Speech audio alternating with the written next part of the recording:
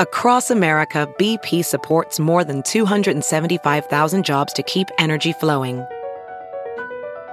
Jobs like updating turbines at one of our Indiana wind farms and producing more oil and gas with fewer operational emissions in the Gulf of Mexico. It's and, not or.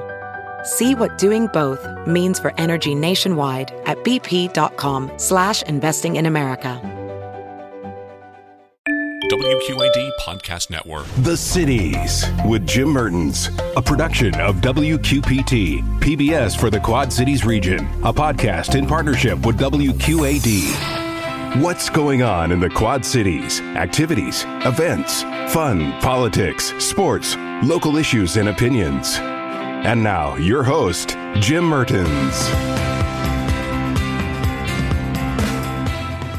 I'm Jim Mertens, and this is the City's podcast. The Orpheum Theater in downtown Galesburg is a treasure in the city filled with decades of entertainment history. And in December, it's exploring some of that history by staging a radio play that could have been heard on your family radio back in the 1940s. But that's not all the Orpheum has to offer, and I got a chance to talk with the Orpheum's box office manager, Tim Holmes, about what audiences can expect.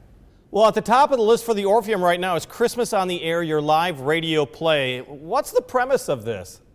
So basically, we take the audience back in time to the 1940s, and they're the studio audience for a radio broadcast on Christmas Eve. So it's different holiday skits and commercials and things, all from the 40s.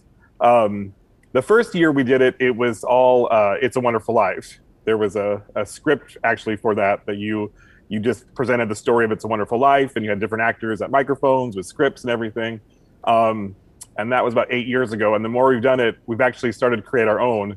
So we write our own sketches now and everything, and it's fun. That's a great idea. And these radio plays on stage they're actually a whole lot of fun to watch.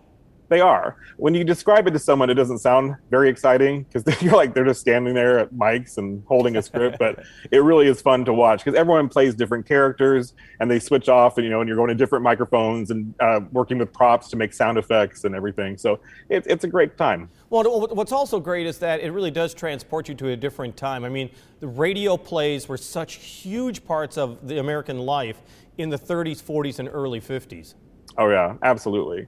And all of our, we base all of our sketches on the famous, like Our Miss Brooks and The Lone Ranger and different, all the I Love Lucy, the original My Favorite Husband. So it's just different characters and things that you all know. And that was the entertainment of the day. So, yeah. Tickets obviously are still available. And let's be honest, I mean, this is a great family production that you have. I mean, anybody, any age would love it. Yes, absolutely. And I think this is our 7th or 8th year now. And so we've kind of created a following. And the actors that started off with us in the beginning are still in it. And they have their own 1940s actor character that they are. And so it's just, we have one of them, Tex Haywood is kind of our Lone Ranger type character. And everybody wants to see Tex Haywood every year in the show. So it's, like I said, we just have this huge following now. It's fun. Tell me about the Orpheum, because let's be honest, Galesburg is so lucky to have an old vaudeville house that hasn't, been met with the wrecker's stone. It's still intact, a beautiful building. How important is it to the life and entertainment to Galesburg? Oh, wow. Super important. Because the cool thing is, not only do we bring outside artists in and, different musicians and stuff, but so many local groups in our town use the theater for their productions. So, we have the symphony, we have a choral dynamics group that they do concerts for charity. They're always here. The high school comes and presents here.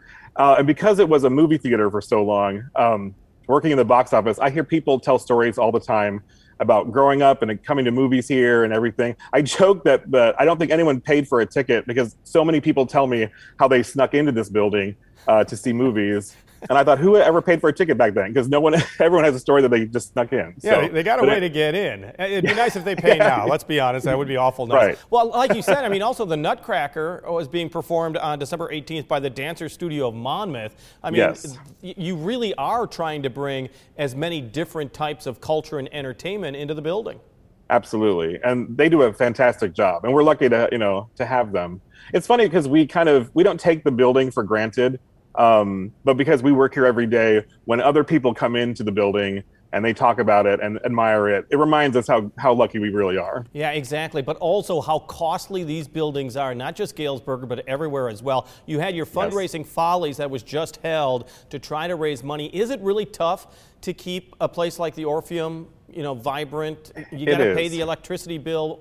You got to pay everything else. Absolutely. And the thing is, because it's historic, and things, repairs often are way more than I ever would imagine. It's nothing simple. Everything has to be, dealt with in a certain way, and it can get costly. So yeah, it's not cheap. Well, Tim, for you and all the rest of the people at the Orpheum, I mean, performing, whether it is in musicals or plays or whatever, is in your blood. I mean, you got to be in front of that audience. And let's be honest, for the last 2 years with this pandemic, it has been very tough to reach the audience. Do you feel like there's this pent-up demand that people really want to get out? They want to see live performances.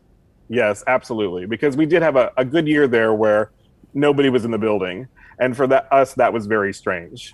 We were lucky enough that we all kept our jobs and we found creative ways to, we did things on YouTube and everything like that. But now that we're finally able to have these events happen again, people are clamoring to get back into the building. Not just to see the live shows, but just to see the building again. Yeah, actually, absolutely beautiful building. And tell me, because you have some COVID-19 precautions that you want to make sure that people do take if they come into the Orpheum. Yes, we do require people to wear masks, regardless of their vaccination status. For a while, the performers on stage were also masking up. And now things have changed a little bit, so now they're able to not wear masks. But everybody from patrons to the ushers, all of us, we mask up. So what do you expect for this coming year? What's on the plans? What's on the agenda for 2022?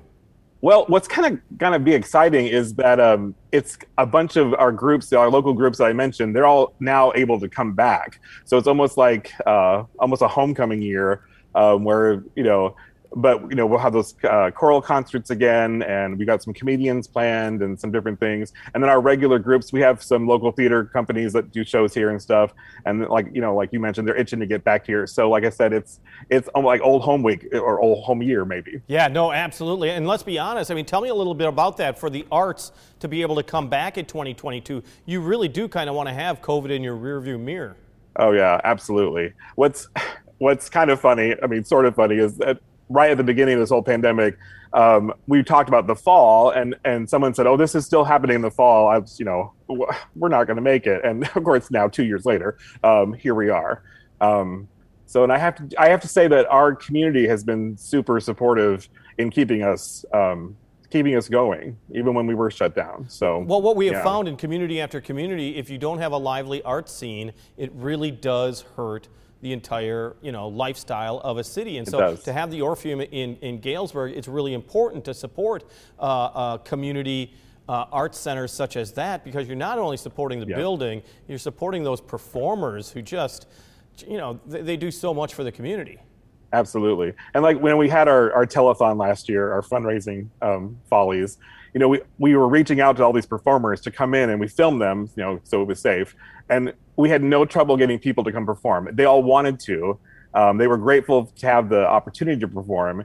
And then the community really turned out and supported it as well. So it was just a win-win all across the board. And it really showed us how much the community cares about us. So Tim, one last pitch, Christmas on the Air. It's going to be at the Orpheum. Yes. Be there.